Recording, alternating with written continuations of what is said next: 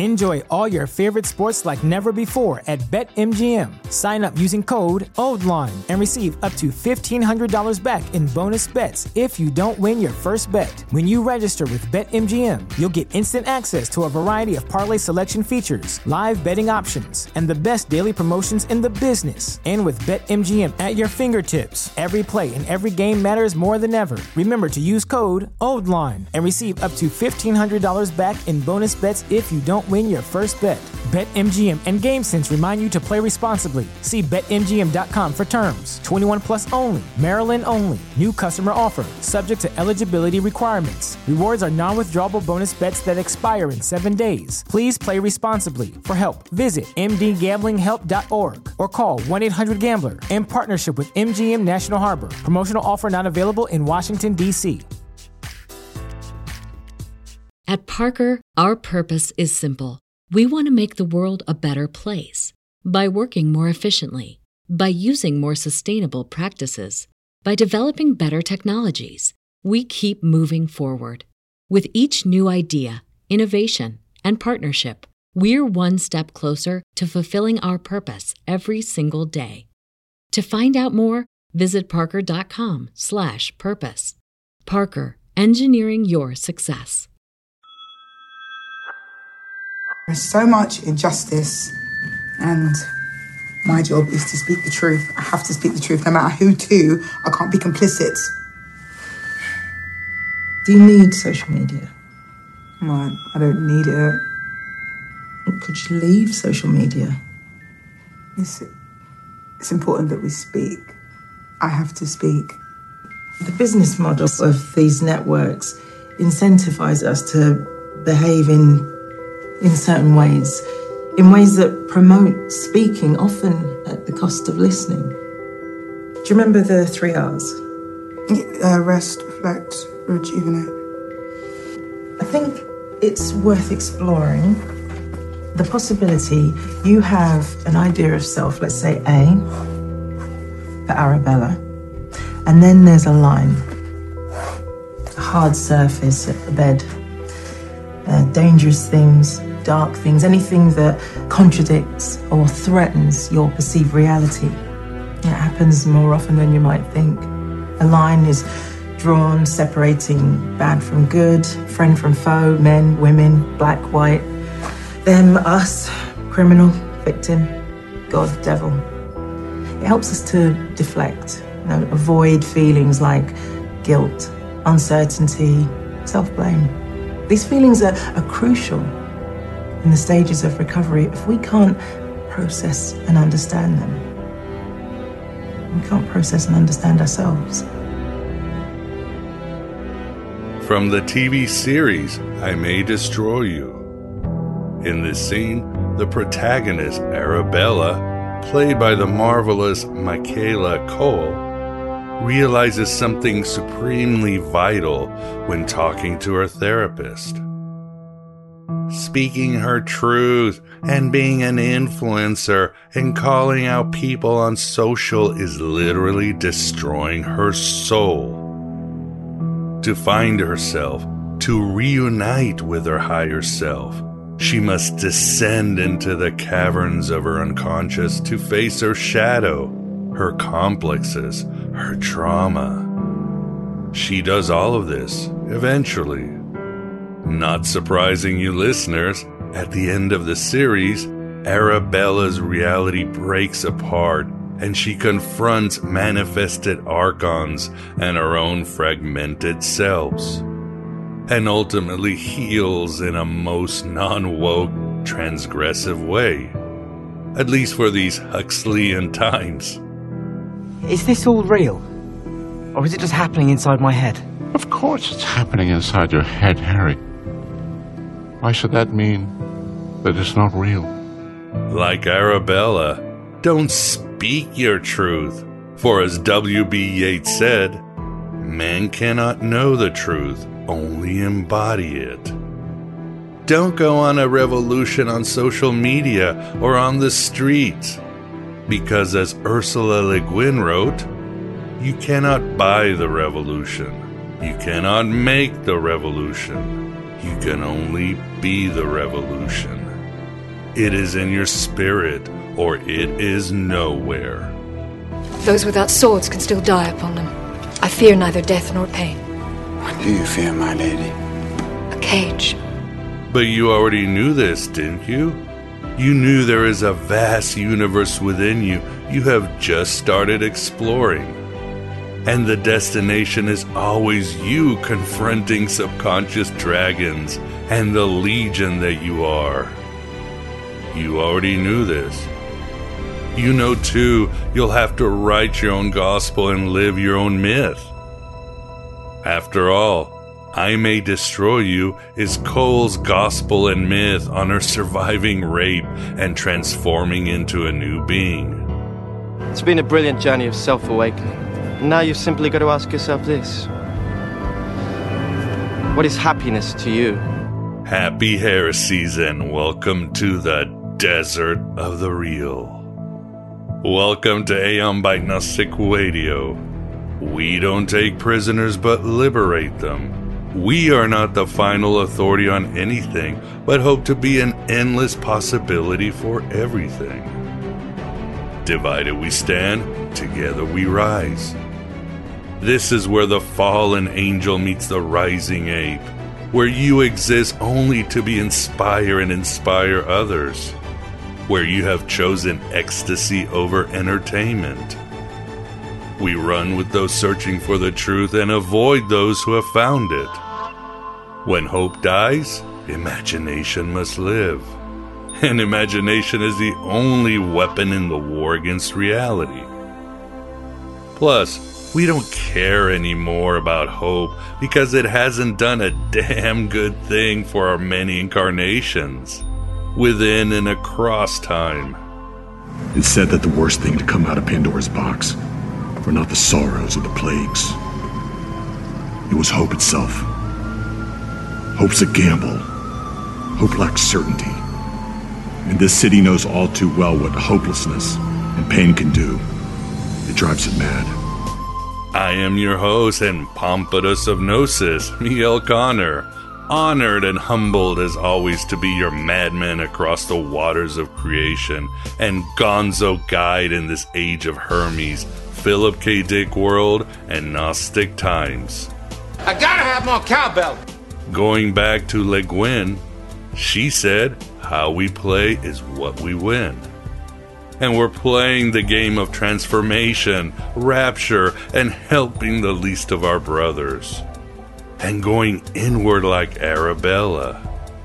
We must hurry because the world is going dark, and we now understand too well these words by Alan Moore in V for Vendetta. Since mankind's dawn, a handful of oppressors have accepted the responsibility over our lives that we should have accepted for ourselves. By doing so, they took our power. By doing nothing, we gave it away. We've seen where their way leads, through camps and wars, towards the slaughterhouse. People should not be afraid of their governments. Governments should be afraid of their people. I am not a number. I am a free man. We're taking back all responsibility as we embody the truth, and increasingly find more tools here at the virtual Alexandria. So many amazing astral guests here, and this episode is no exception. Once again, we have the privilege of being joined by Richard Smoley. He will be discussing his latest work, The Truth About Magic. As you'll see in the interview, part of the truth about magic is that you are living magic. Always have been. But they made you forget, as they made you forget how beautiful you were. Get ready for more anamnesis, or that loss of forgetfulness. Plato said all learning is remembering. Get ready, and Richard is always so full of Valis pink beam lights. You are living magic.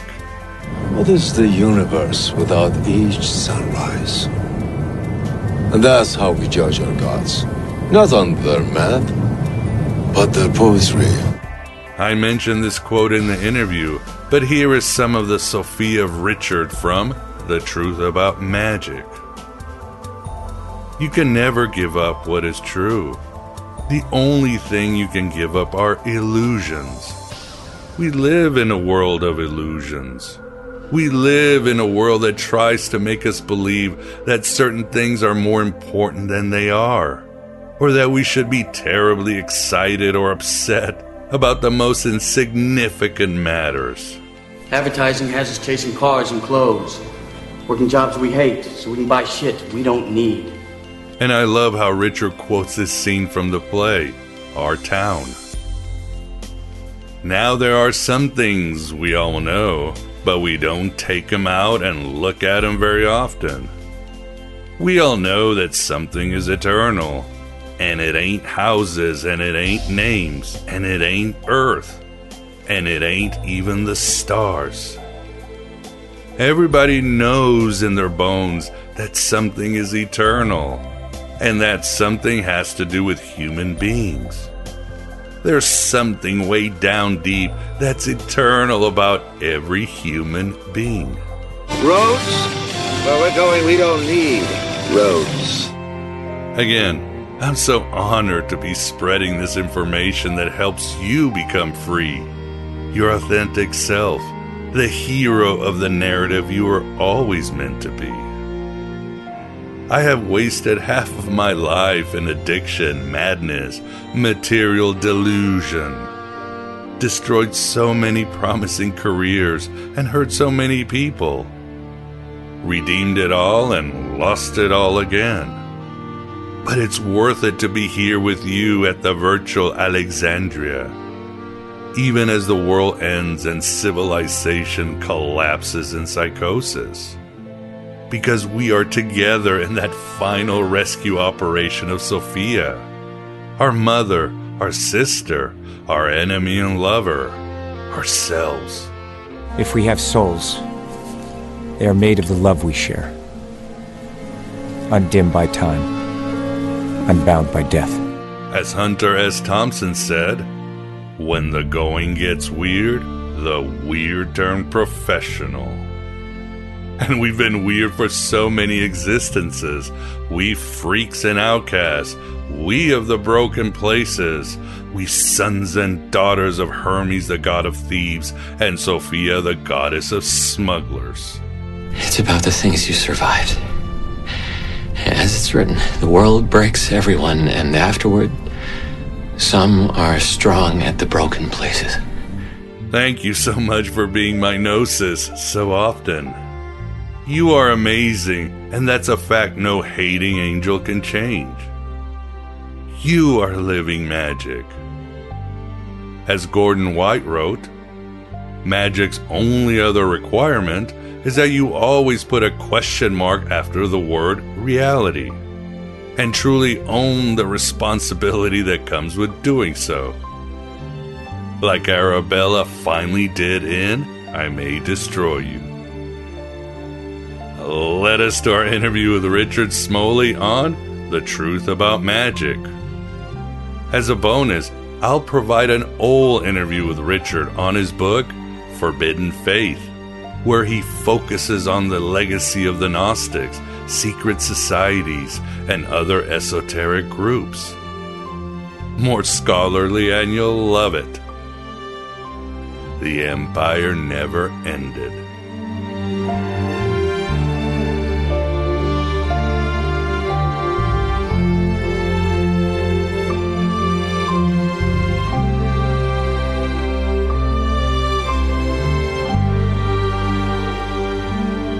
It makes total sense now. Ellen? It's the way you live, the way you move around. You're just not cut out for the real world, are you? Are you afraid you'll end up like Bar? Is that what this is? Look out the window. No, I've work to do, and Humor you me. need to leave. Okay. Let go of me. Can you tell me what you see? I see the same things I see every day. Well, imagine you've never seen it. Imagine you've spent your whole life in other parts of the world, being told every day you're defending freedom. And finally you decide you've had enough. Time to see what you've given up your whole life for. Maybe get some of that freedom for yourself. Look at the people. Tell me which ones are free. Free from debt, anxiety, stress, fear, failure, indignity, betrayal. How many wish they were born knowing what they know now? Ask yourself, how many would do things the same way all over again? And how many would live their lives like me? This is the AM Bite interview, and with us, we have the pleasure, always the pleasure, of being joined by Richard Smoley, this time to discuss his latest book, The Truth About Magic. Richard, thanks for coming on again. Well, thanks so much, Miguel. It's a real pleasure to be here.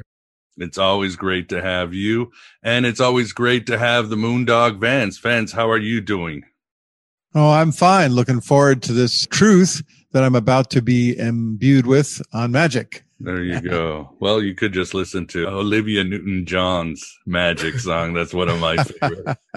Listen to Xanadu, one of the few people who admits to liking that soundtrack a lot, but that's just me. So awesome. So tell us about the process or the reasons why you decided to write this book, which I enjoyed a lot, Richard. I wrote this book in 2 days. About a year or so, G&D Media in New York engaged me to do an audio and video series on the truth about magic. So I was recorded both video and on audio at the same time in the course of 2 days. So this is also available in audio, just pure, radio form, and on video on Vimeo. So for people who prefer to have this material that way, that's also an option. The book is an edited transcript of the talks I gave during those 2 days. So I was the one who edited it. They're substantially the same. So you can both read the book and or listen to the video and or listen to the audio. From my perspective, of course, I hope you do all of those. But that is the kind of gestation of it. And the inspiration of it was essentially to give a fairly straightforward, clear, ground level approach to a lot of subjects that people have heard about in the world of magic, the occult, and things related, but really don't have a handle on and have not really had any access to anything like reliable information. And you wrote this, so was this talk before A Theology of Love or after your book, A Theology of Love? After. I recorded it in just about a year ago. I happened to be in the New York, New Jersey area just at the peak transmission of the virus, although fortunately I didn't get it. You got out of Dodge. Well, that's what I wanted to ask you too. People always email Vance and I, and they're very grateful that we stay out of current politics or philosophy or wherever the wind is blowing today, and we try to stay high level on a spiritual, mythic, even historical level, something that's more timeless that people could use tomorrow in 10 years. But I always ask my guests about the lockdowns and the pandemic. What is your take? Do you feel this is a uniquely historical event? What's your perspective? I know Mark Twain said history doesn't repeat, but it certainly rhymes. What do you think of this era, Richard? Well, I think the thing I'd like to point out is that throughout the year 2019, astrologers were talking incessantly about a conjunction of Pluto and Saturn that was due to be exact on January 13th, 2020. And there was an enormous amount of speculation that about what this would be. The last time it happened was in 1933, which was the height of the Great Depression. It's when Hitler came to power. So I think you can see from the start that nobody was expecting anything good. And the coronavirus hit the world just around then. These planets stay in that particular aspect for months because they move slowly, but the exact hit was on January 13th. So astrologers knew something like this was coming. No astrologer, to my knowledge, knew that it was going to be the coronavirus specifically, but everybody was thinking like, wow, something's going to be a New Year's 2020. I said to my wife, and she can confirm this, we're not going to recognize the world next New Year's. Wow. And that came true. Right, yeah. So I regard it, is it caused by the stars? Well, that's a long topic, and I don't think anyone's ever really satisfied with it. But it certainly coincided with this astrological aspect. And as a result, people who looked at astrology, it wasn't a total surprise, although the form it took was, of course, a surprise. Wow, yes, and your book does deal with astrology, and you made a good case of it. And I like this one part, Richard, where it's not the first time that you've figured things with astrology. Maybe you should put a 1-800 number across the screen if you keep this up. Go to Richard Smalley, find out what 2022 is going to be like. But you also said when George W. Bush was inaugurated, you did a chart of his administration. And you basically said, quote, wow, it looks like we're going to have a war. And boy, did we have many years of war. Yeah. And then, as I think I also said in the book, I just poo-pooed it because this was, January 2001, when, as the Onion satirical news website puts it, the United States' long nightmare of peace and prosperity was finally over. That turned out to be rather prophetic, but at that time I dismissed it. I said, "Nah, that's ridiculous. Who are we going to have war with?" And, I only thought of this much later. When, yeah, I guess it is. So, is astrology perfect? No, I think it does give you a little bit of a weather forecast. Let's put it that way.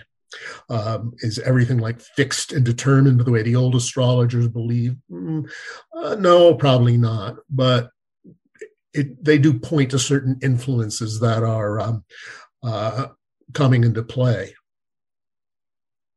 Yeah, very interesting indeed. And another topic that has definitely become so important, and that's the idea of conspiracy theories. I don't think we can put this genie back in the bottle. I kind of miss the halcyon or innocent days where you had to go to a UF conference once a year in Vegas, where you had to maybe get a book on the JFK assassin, when conspiracies was for the professionals in the margins, and now it seems to have spread across the United States. Do you have any ideas what it might be? I think it's maybe connected to the idea of end times, that we all want to know what's going to happen. Yeah, I think part of it is that people have become much more aware of an interdependent and interconnected world, a lot of whose decisions, actions, and events affect them, but they don't really know how they're going to affect them or who's bringing them into play. Now, as a result, the idea is to think of this one grand overarching conspiracy engineered by, well, take your pick, that's kind of manipulating everything to its advantage.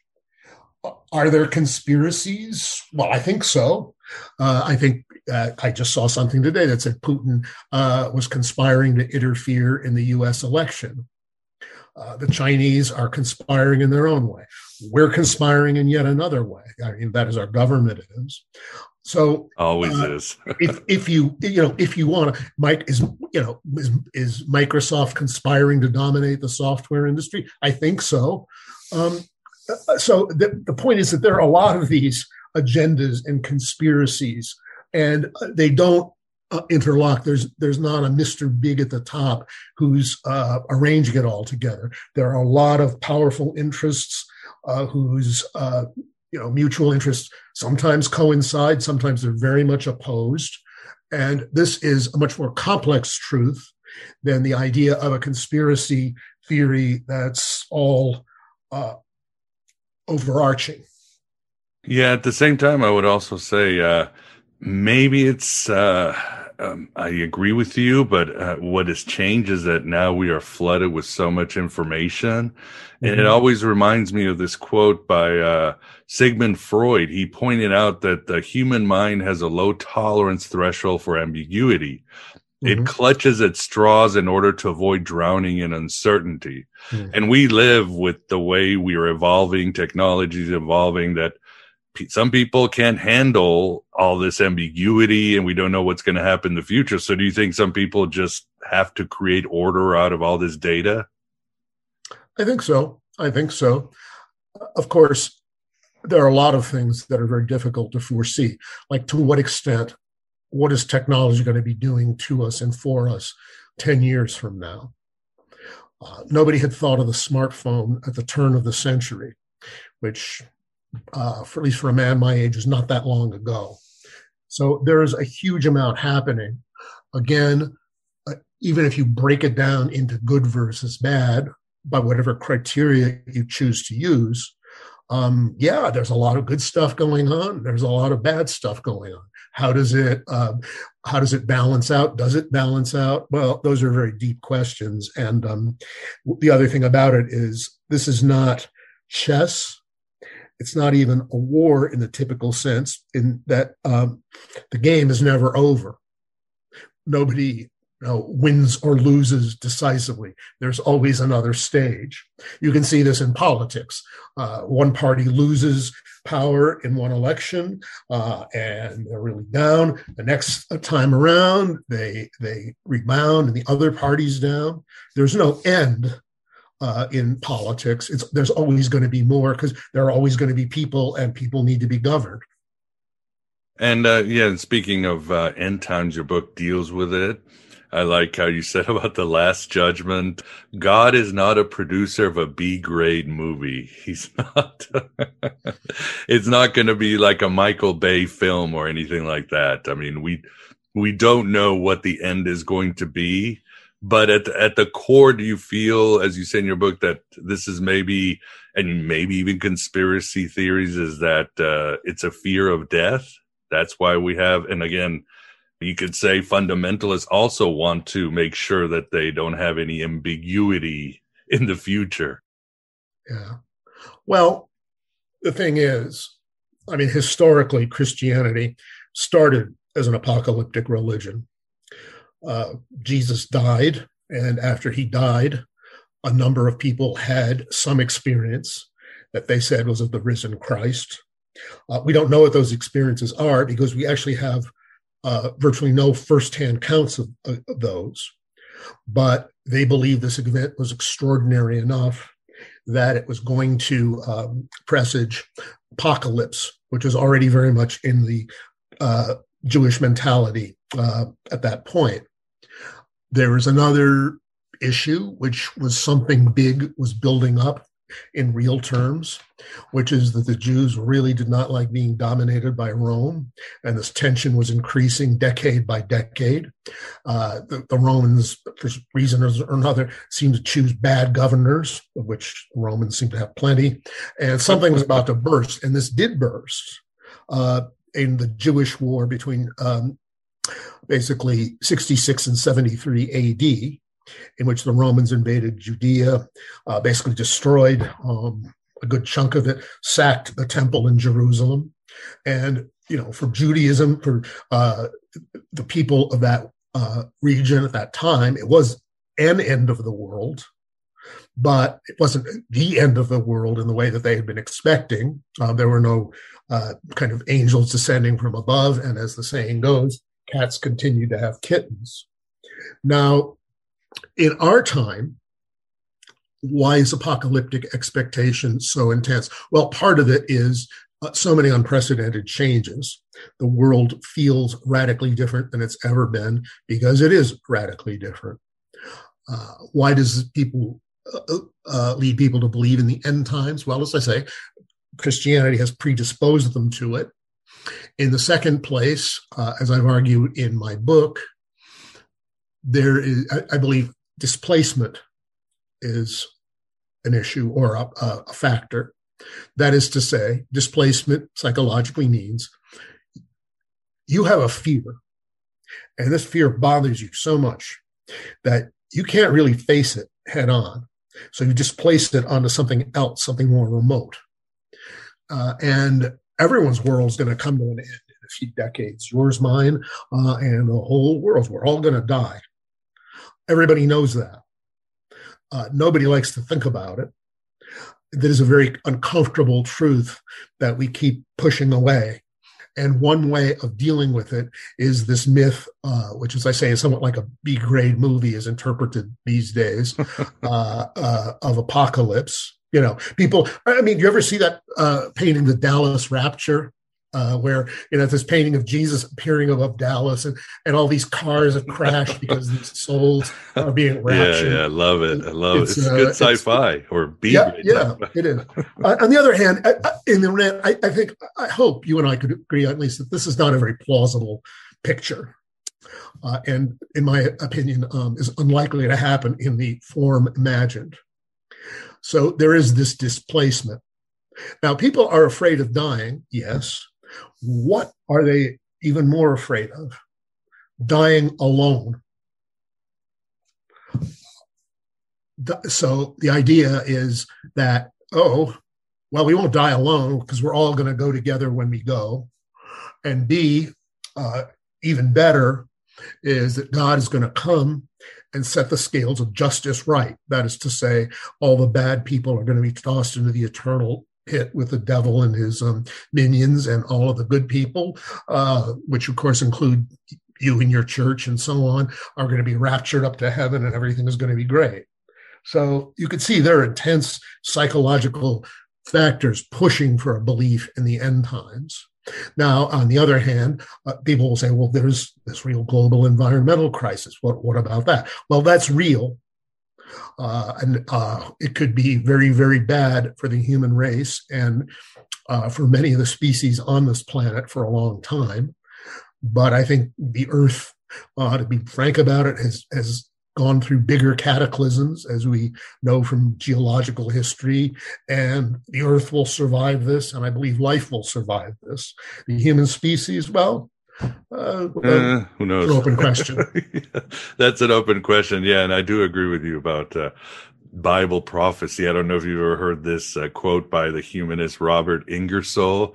He says the only prophecy in the Bible that ever came through was Jesus saying he would come with a sword. Outside of that, nothing else. Christianity has brought a lot of wars. We know that. And at the same time, you do talk about in your book that we are in the age of Aquarius. Again, the stars that don't lie, even when we don't understand them, that things are shifting. And you propose that perhaps the problem is we don't have a religion of this age that has yet manifested. Yes, that's true. There's been a lot of talk about the age of Aquarius. It became popularized by the song in the late 60s. There is no real consensus among astrologers when the age of Aquarius begins, because there's no exact dotted line in the sky between constellations. So when the vernal equinox enters Aquarius instead of Pisces is a moot point. Nonetheless, I think there are lots of factors indicating that we are in the age of Aquarius, and that this is pretty much it, folks. And it's the Aquarianism has really speeded up. My theory, which I think I'm not sure I mentioned in the book, is that the world wars marked the transition, because without going into historical details, you could say that World War I began with a dispute over sea power, Pisces, water, sea, and it ended with the triumph of air power, because the Allies would never have landed on D-Day if they did not have overwhelming air superiority. And how did World War II end? With the ultimate expression of air power. Aquarius is an air sign. even though it's the water bearer, it's still an air sign. The ultimate expression of air power was the atom bomb. So I think that marked a major watershed. And I think a lot of these changes have become accelerated over the last 20 years. Astrology sometimes Aquarius is sometimes associated with homosexuality. And hey, gay marriage, who would have thought gay marriage would have been universal in the United States even 20 years ago? There's that. And Aquarius is very much technology futuristic. Silicon Valley is an Aquarian phenomenon. And all of that is speeding up and accelerating. All of this technological stuff is very Aquarian. Aquarius is very idealistic, but in a way, like the old Charlie Brown, or I think Lucy says, I love humanity. It's people I can't stand. There's this great overarching. We want to save humanity. We want to do everything, and yet. Social life, civilization has become a lot more impersonal, mechanical, and less human than it has been. And I think that too is an Aquarian phenomenon. People who thought the age of Aquarius is going to be a utopia were simply wrong. It is going to be a different age. You did mention an Aquarian religion. I would also say, again, going very broadly over a huge historical field, the age of Pisces, the beginning of the age of Pisces marked the rise of the great world religions, starting around 500 BC, culminating with Islam in the 7th century. So that was the rise of the world religions. This is the age of the world religions. And the world religions is a Piscean phenomenon. And religion now is crumbling in many ways. It's trying to reinvent itself and it really doesn't know how. And a new religion as an Aquarian phenomenon hasn't appeared. And as I also said, we may not even recognize it as a religion, because the age before the age of Pisces was the age of Aries. And in that age, between roughly 2000 BC and say the beginning of the Christian era, what was religion? It was animal sacrifice.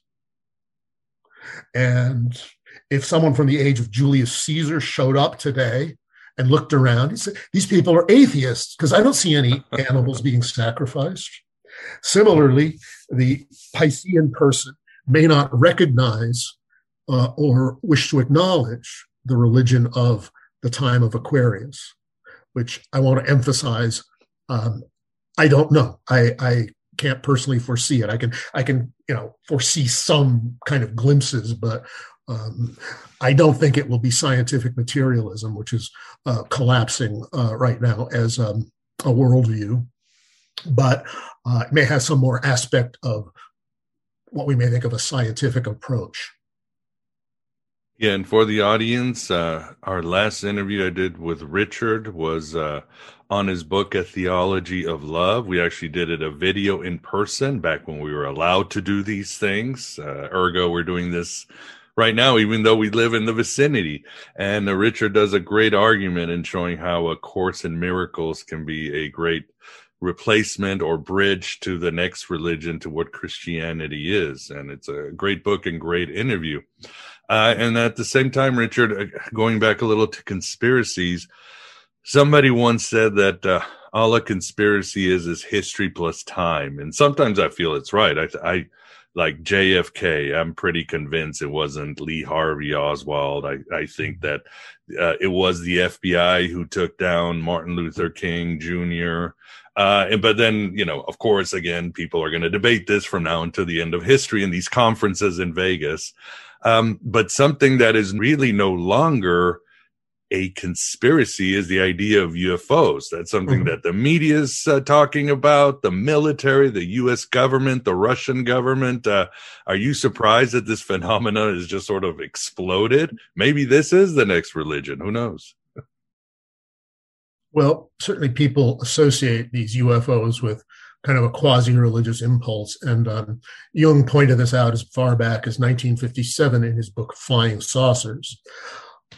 Whether it has a properly religious component and what these UFOs may be about is still a mystery.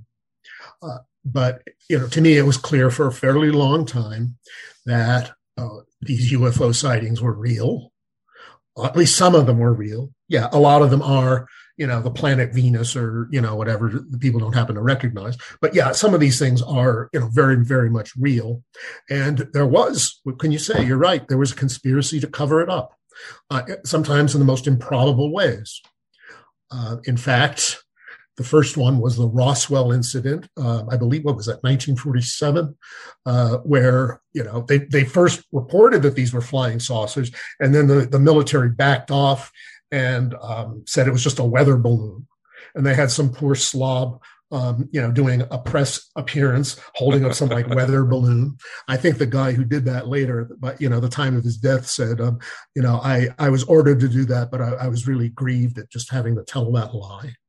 So, yeah, that is definitely coming out, and it will have any number of implications. I think one thing that will definitely be happening, and is happening, is that humanity no longer sees itself as merely bound to Earth. The awareness of other extraterrestrials with whom we may have some contact, the idea that Elon Musk wants to create an empire on Mars or whatever it is he wants to do, definitely indicates that humanity is trying to reach beyond its earthly limits, and that too is an Aquarian phenomenon. A new mythology. Maybe that's what we need. Maybe that's all Elon is doing. He's just tapping into an energy to make change in the consciousness of humanity. Yeah. Well, yeah, all of these, this new mythology is kind of evolving. I think it's also reinforced a notion of humanity's fundamental oneness, which up until very recently, nobody took at all seriously. And the need to deal with humanity as a fundamentally, as a unit, and to think of ourselves as a unit. And this is one of the more positive sides of the Aquarian phenomenon. Just the idea of peace. Peace as an ideal is rare. I believe it was in 1898, the Tsar of Russia put together the Hague Conference on World Peace, which was the first one in history. This did not work terribly well because World War I broke out 16 years later, but it was a start, and humanity at least has since then, especially since the world wars, started to realize that world peace as an ideal, when no one really thought of this even a couple of 100 years ago. Yeah, well, we're still a long way. And Vince, you've been following UFOs for a long time. What are your thoughts on this, or do you have a question for Richard? Richard, I'm sure you're aware of the many instances of people claiming they've contacted the aliens, and I think that's probably the closest point where UFOs and religions intersect. In fact, I remember there's one particular narration that said that the gray aliens claim they created the human race. Well, what are your thoughts on that? My guess is that it's basically bullshit. All right. Well, we're on UFOs, so I'll talk about what I'm reading now, which is some channel material that came out in the 80s called the Raw Material. And this is channel. I no doubt you're familiar with it. Perhaps you've read it a long time ago. And this is supposedly a collective extraterrestrial entity communicating with this channel. And these readings were done in the early 80s. And they basically say, well, yes, there are. And they're kind of two kind of flavors. And the rarer kind is the positive one, which, basically kind of emphasizes love and peace and light. And the other kind, which is basically intended to kind of promote fear. And it says that more of the UFO appearances that we've seen are of the latter kind.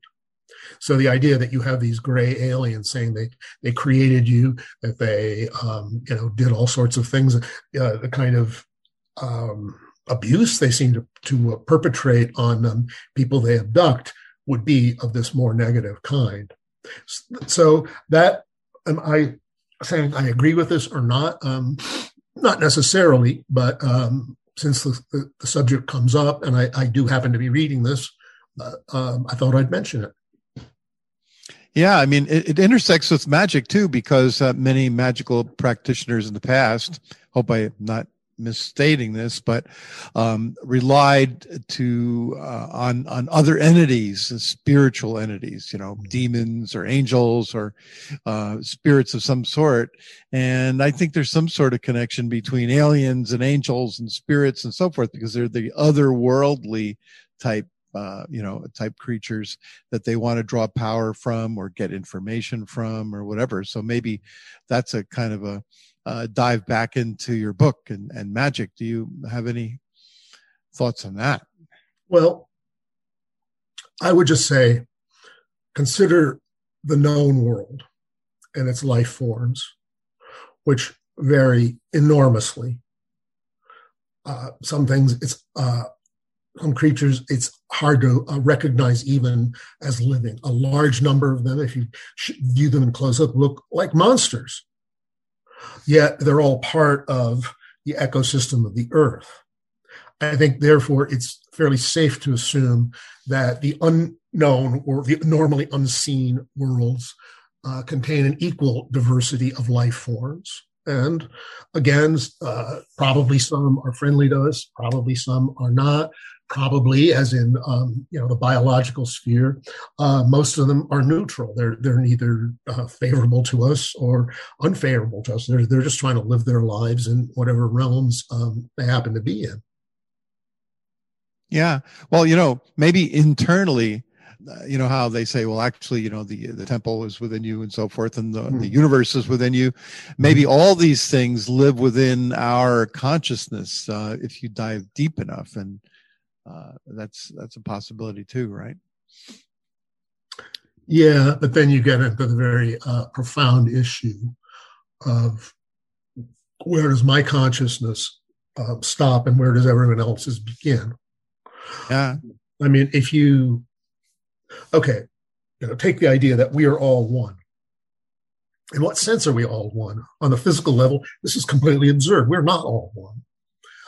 But if you look at the mystical teachings of the world, and I do, I think, allude to this in this book, that in you, which says I, the Atman, the self, the kingdom of God, the Christ principle, I am, there's many names for it as there are cultures.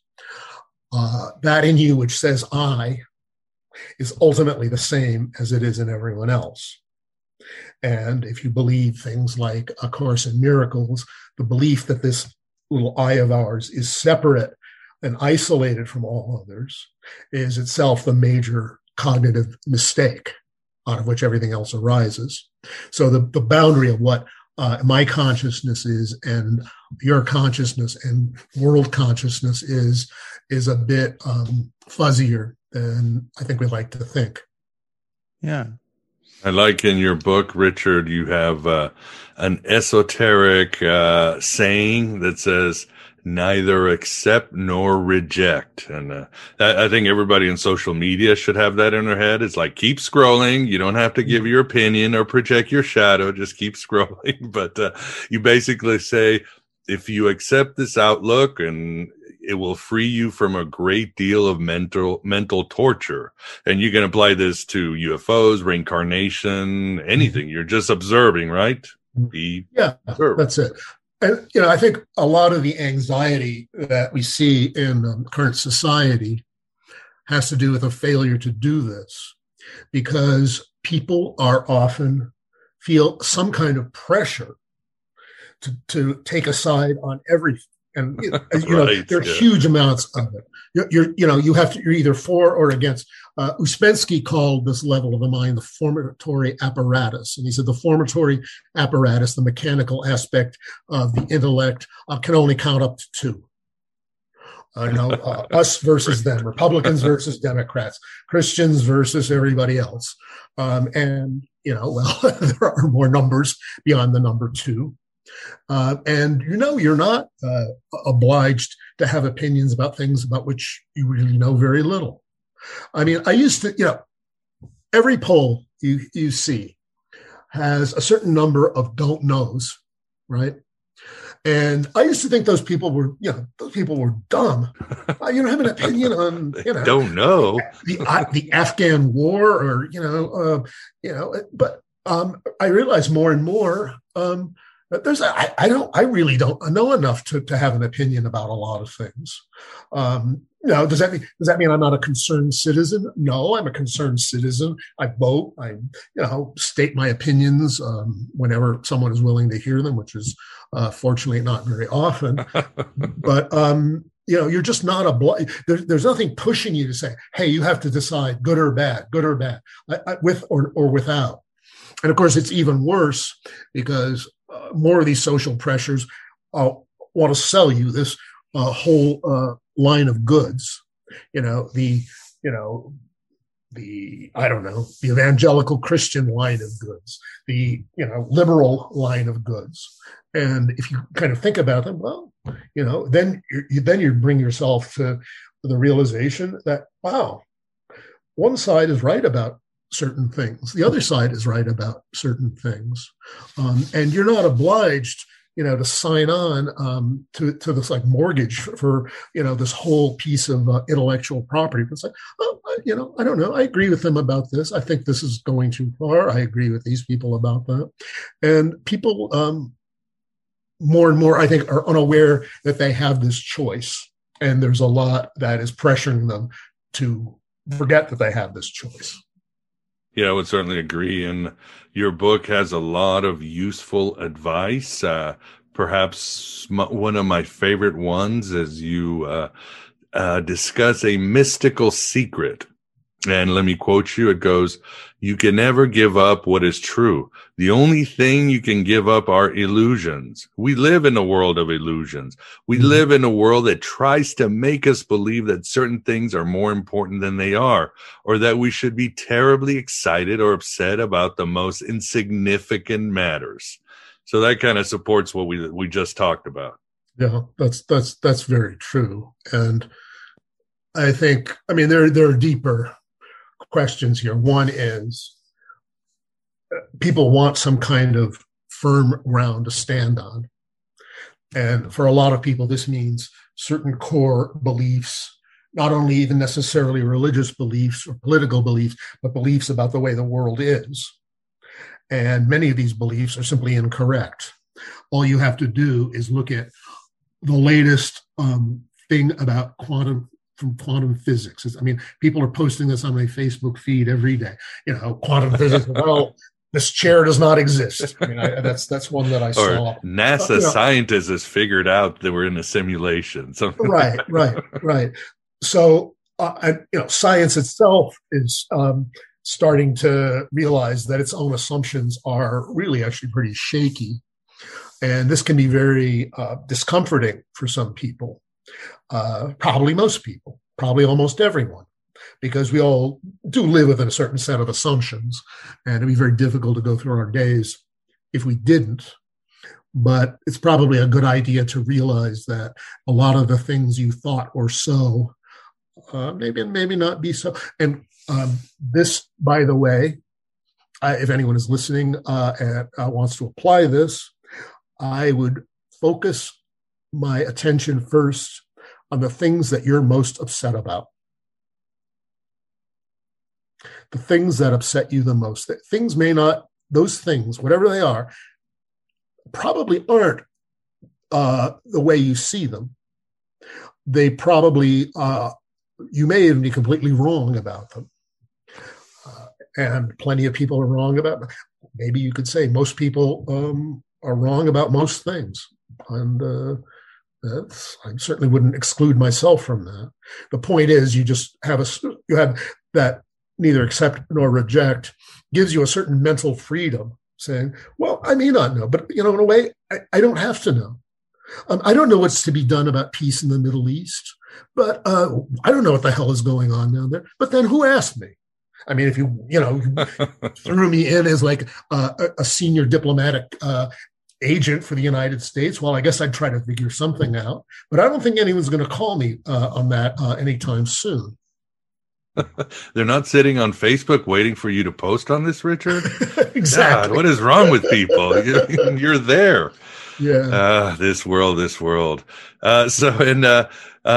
Well, talking about the book, and I'm sure some people might be looking at the podcast, title and going, "The Truth About Magic." Well, they haven't talked about magic. Well, we kind of have, but if somebody were to ask you, Richard, what is magic? What's your answer to them?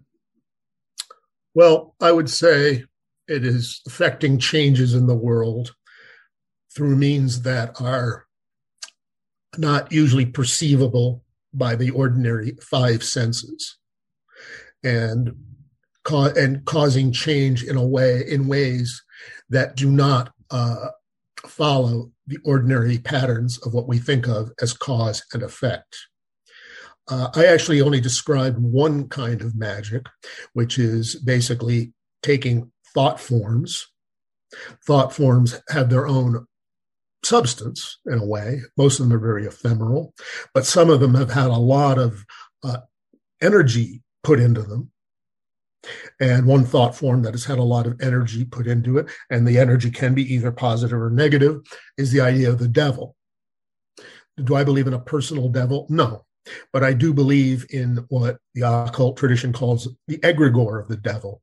That is a collective thought form into which people have focused a lot of energy over the last 2,000 years, and thus appears to have a certain amount of power. That's an unconscious use of magic.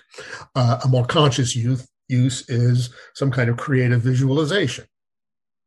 Now, this might be, you take a thought form, you send, shall we say, power, life force to it. This can be done by ritual. It can be done purely mentally, as that's, that kind of thought power seems to be the more, prevalent form in the United States today. In the old days, it was done more and more. It was done more, as you mentioned earlier, in the form of contacting entities such as angels, demons, nature spirits, and so on. And people are still doing this, or the spirits of the dead. People are still doing this, but you're basically dialing somebody up almost at random and saying, "Hey, I want you to do this for me." Even if the entity is, basically a nice guy, you're basically trying to bully it into doing something you want, and it might not like that. It might try to sabotage the event. Or here's the other one: it might want to say, "Sure, go along," and try to get power over you. It's a friend of mine sent me a news item a few days ago about Uriah Heep, the rock band of the 70s. Oh, great band. Yeah, The Wizard, Lady in Black. Yes, I admit it. Yeah, well, they actually did a seance where they tried to contact the spirits of the dead. Really? And it scared the shit out of them. They said, "We're never going to do that again." So yeah, and part of the whole experience with magic that I guess everybody has to face at one point or another is the magical threshold of, holy shit, it works. Yes, if you go around poking things. Yeah. Oh, it's like, the teenagers playing with a Ouija board. It's kind of starts as a fun game, and then suddenly, it starts to get kind of weird in a way that none of them wanted or foresaw. And a lot of them just get scared and drop it, probably wisely. And if not, I guess you could take it in whatever direction you want. one of the most admired American poets of the last couple of generations is James Merrill, and one of his major works is called The Changing Light of Sandover, and a lot of it consists of transcripts of Ouija board communications he and his partner had with these various entities. I personally think at some point or another, these entities sound very much like they were starting to play games with Merrill and his partner. But Merrill's own poetry is very beautiful at any rate. Very interesting. Yeah, and you use an example in your book. You had a friend whose boyfriend needed some money, and your friend did some magic, did the magic rituals, and the money came, but not as he wanted, right? Somebody broke into his apartment or whatever, stole his stuff, and the insurance money was exactly what he needed. Yeah, that's basically the story. And the thing about this is, so much of this, say, creative visualization stuff. I visualize the perfect job. Okay, I did this myself, myself 30 years ago. I had all kinds of conditions when I wanted to. Well, I did get a job like that, but I hated it. They got rid of me after 8 months, and I was glad they did, even though it fit all my criteria. And you can never really make it so specific that you can totally avoid that kind of consequence. Yeah, it might work against you. And what would you say is black magic? Or is that even a thing? Attempting to harm someone through the same means, that is to say, or attempting to gain undue influence over someone. Most, I think, magicians would say that casting a spell to make someone fall in love with you would count as black magic. Although I did know a practitioner who said that kind of magic never works except in reverse on the practitioner. So you can take what you want from that.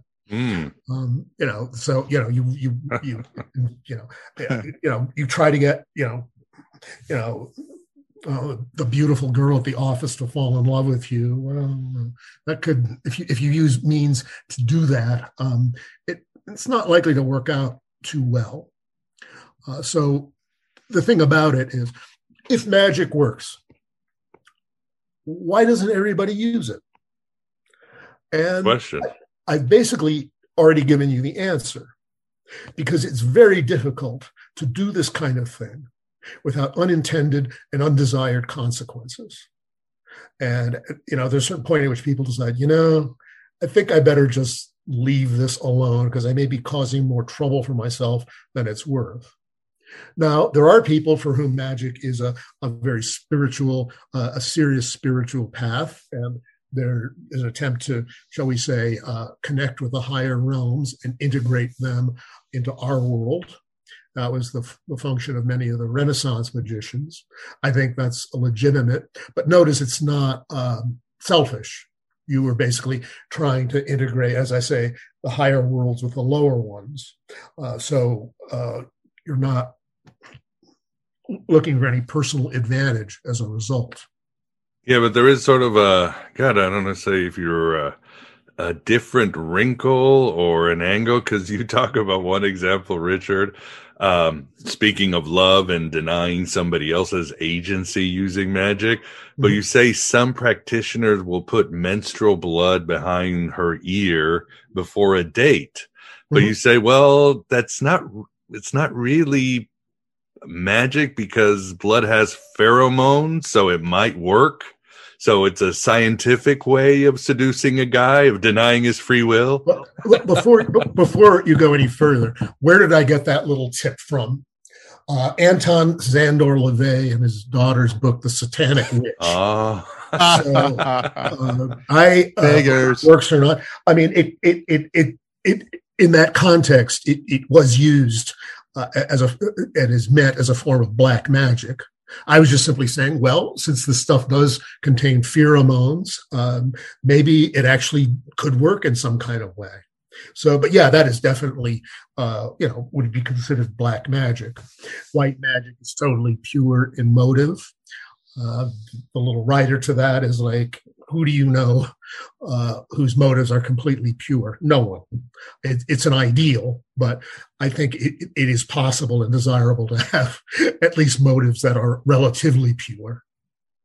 Yeah, definitely very interesting. Yeah, and thanks for Mr. LaVey himself.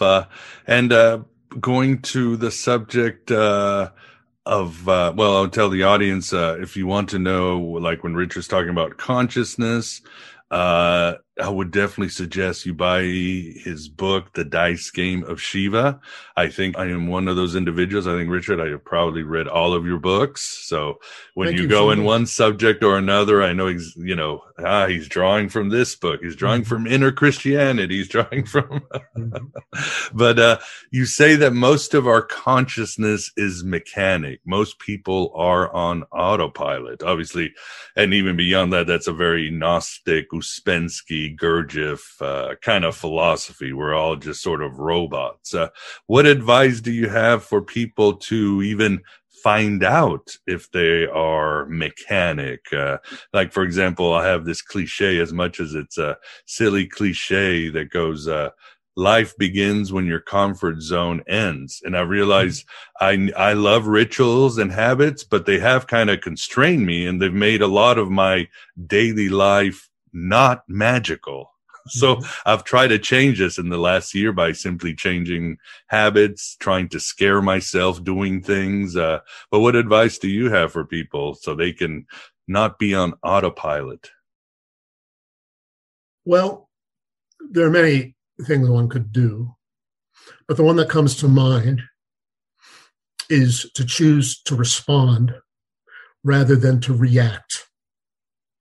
And I think if you examine this, you know fairly quickly how this works. Since you very kindly said you admired my work, I'll tell you a story about this. And this was way back. This was in the 90s, before debit cards. And I was in the San Francisco health food store. I was buying a few things. And life was not going well for me at that point, and I was not in a good mood. So I'm standing in the line, and I didn't really like the way the checkout thing was working. It seemed inefficient. I came very, very close to making some snide remark to the clerk. But I didn't.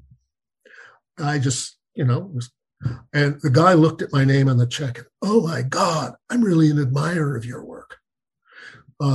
Somebody tapped me on the shoulder. Some unseen thing tapped me on the shoulder and told me, not to react. But I have in many other circumstances. You say something nasty, or it just kind of comes out. And if you can just kind of pay attention, it's like, well, let's not just fly off the handle right away. I think that would be a major step, and I think it would. Anyone who tried to apply this principle in any kind of serious or comprehensive way would find that life would suddenly start to get a whole lot better. Well, awesome. Well, I will have information on your book and as well as your homepage. But for those who listen, where can people find out more about your work, Richard? Well, my website is innerchristianity.com, INNER, Christianity, which is the title of one of my books. I do have a lot of lectures, most of them given at the Theosophical Society in Wheaton, Illinois, that are up on YouTube. So, as a matter of fact, you could binge watch me if you were so disposed. And my books are available, like The Truth About Magic is certainly available on Amazon and all the other usual sources. Wonderful. You heard that, audience. Well, first of all, Vance, thanks for keeping us company on this magical journey. Oh, my pleasure. And Richard, maybe your next book can be The Magic About Truth. Okay, I'll give it a try. Yeah. Are you working on anything else right now? I have ideas rattling around in my head, but nothing I could really talk about. All right. Well, your Muse, your Damon, or your Egregore might have to take care of the next job. But always look forward to your next work, and enjoyed your book, Richard. And as always, thank you for your time and coming on Aeon Byte. Well, thank you so much for your intelligent questions and for your interest in my work. I really appreciate it. Pleasure is all mine. Thank you. And there you have it, my beloved truth seekers. The first part of my interview with Richard Smoley. You are indeed living magic. It's just about tapping into the right avenues of myth and praxis and art. In our second part, Richard will discuss contemplation and meditation. Lots of useful insights and tips. We'll talk some Kabbalah, and then Richard will pivot to the notions of life force and ESP. He'll share about the failure of scientism in the 21st century and where we're headed from there. Then we'll go into the past, and Richard will give us some good dope on Atlantis. And much more. As a bonus, and as mentioned in the intro, I'll provide an old interview with Richard on his book, Forbidden Faith, where he focuses on the legacy of the Gnostics, secret societies, and other groups. More scholarly, and you'll love it. So please support this Red Pill Cafeteria to get the full interview, and so many other bonuses I won't get into right now. Go to thegodabovegod.com or message my ass for ways to become part of a thriving Gnostic community and gain content you won't find anywhere else in cyberspace or even meat space.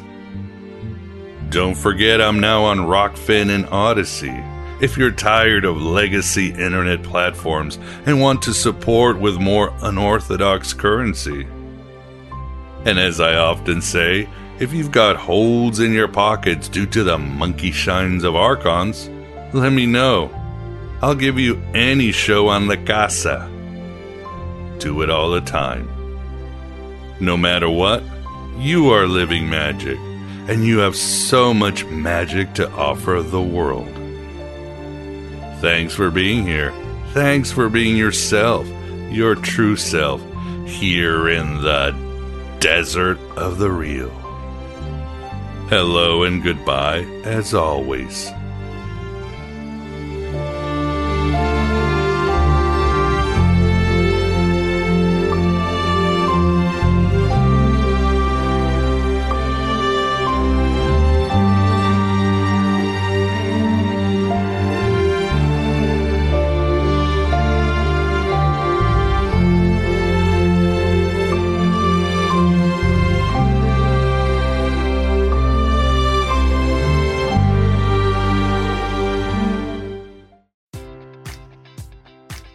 Enjoy all your favorite sports like never before at BetMGM. Sign up using code OldLine and receive up to $1,500 back in bonus bets if you don't win your first bet. When you register with BetMGM, you'll get instant access to a variety of parlay selection features, live betting options, and the best daily promotions in the business. And with BetMGM at your fingertips, every play and every game matters more than ever. Remember to use code OldLine and receive up to $1,500 back in bonus bets if you don't win your first bet. BetMGM and GameSense remind you to play responsibly. See BetMGM.com for terms. 21 plus only. Maryland only. New customer offer. Subject to eligibility requirements. Rewards are non-withdrawable bonus bets that expire in 7 days. Please play responsibly. For help, visit mdgamblinghelp.org or call 1-800-GAMBLER in partnership with MGM National Harbor. Promotional offer not available in Washington, D.C. At Parker, our purpose is simple. We want to make the world a better place by working more efficiently, by using more sustainable practices, by developing better technologies. We keep moving forward. With each new idea, innovation, and partnership, we're one step closer to fulfilling our purpose every single day. To find out more, visit parker.com/purpose. Parker, engineering your success.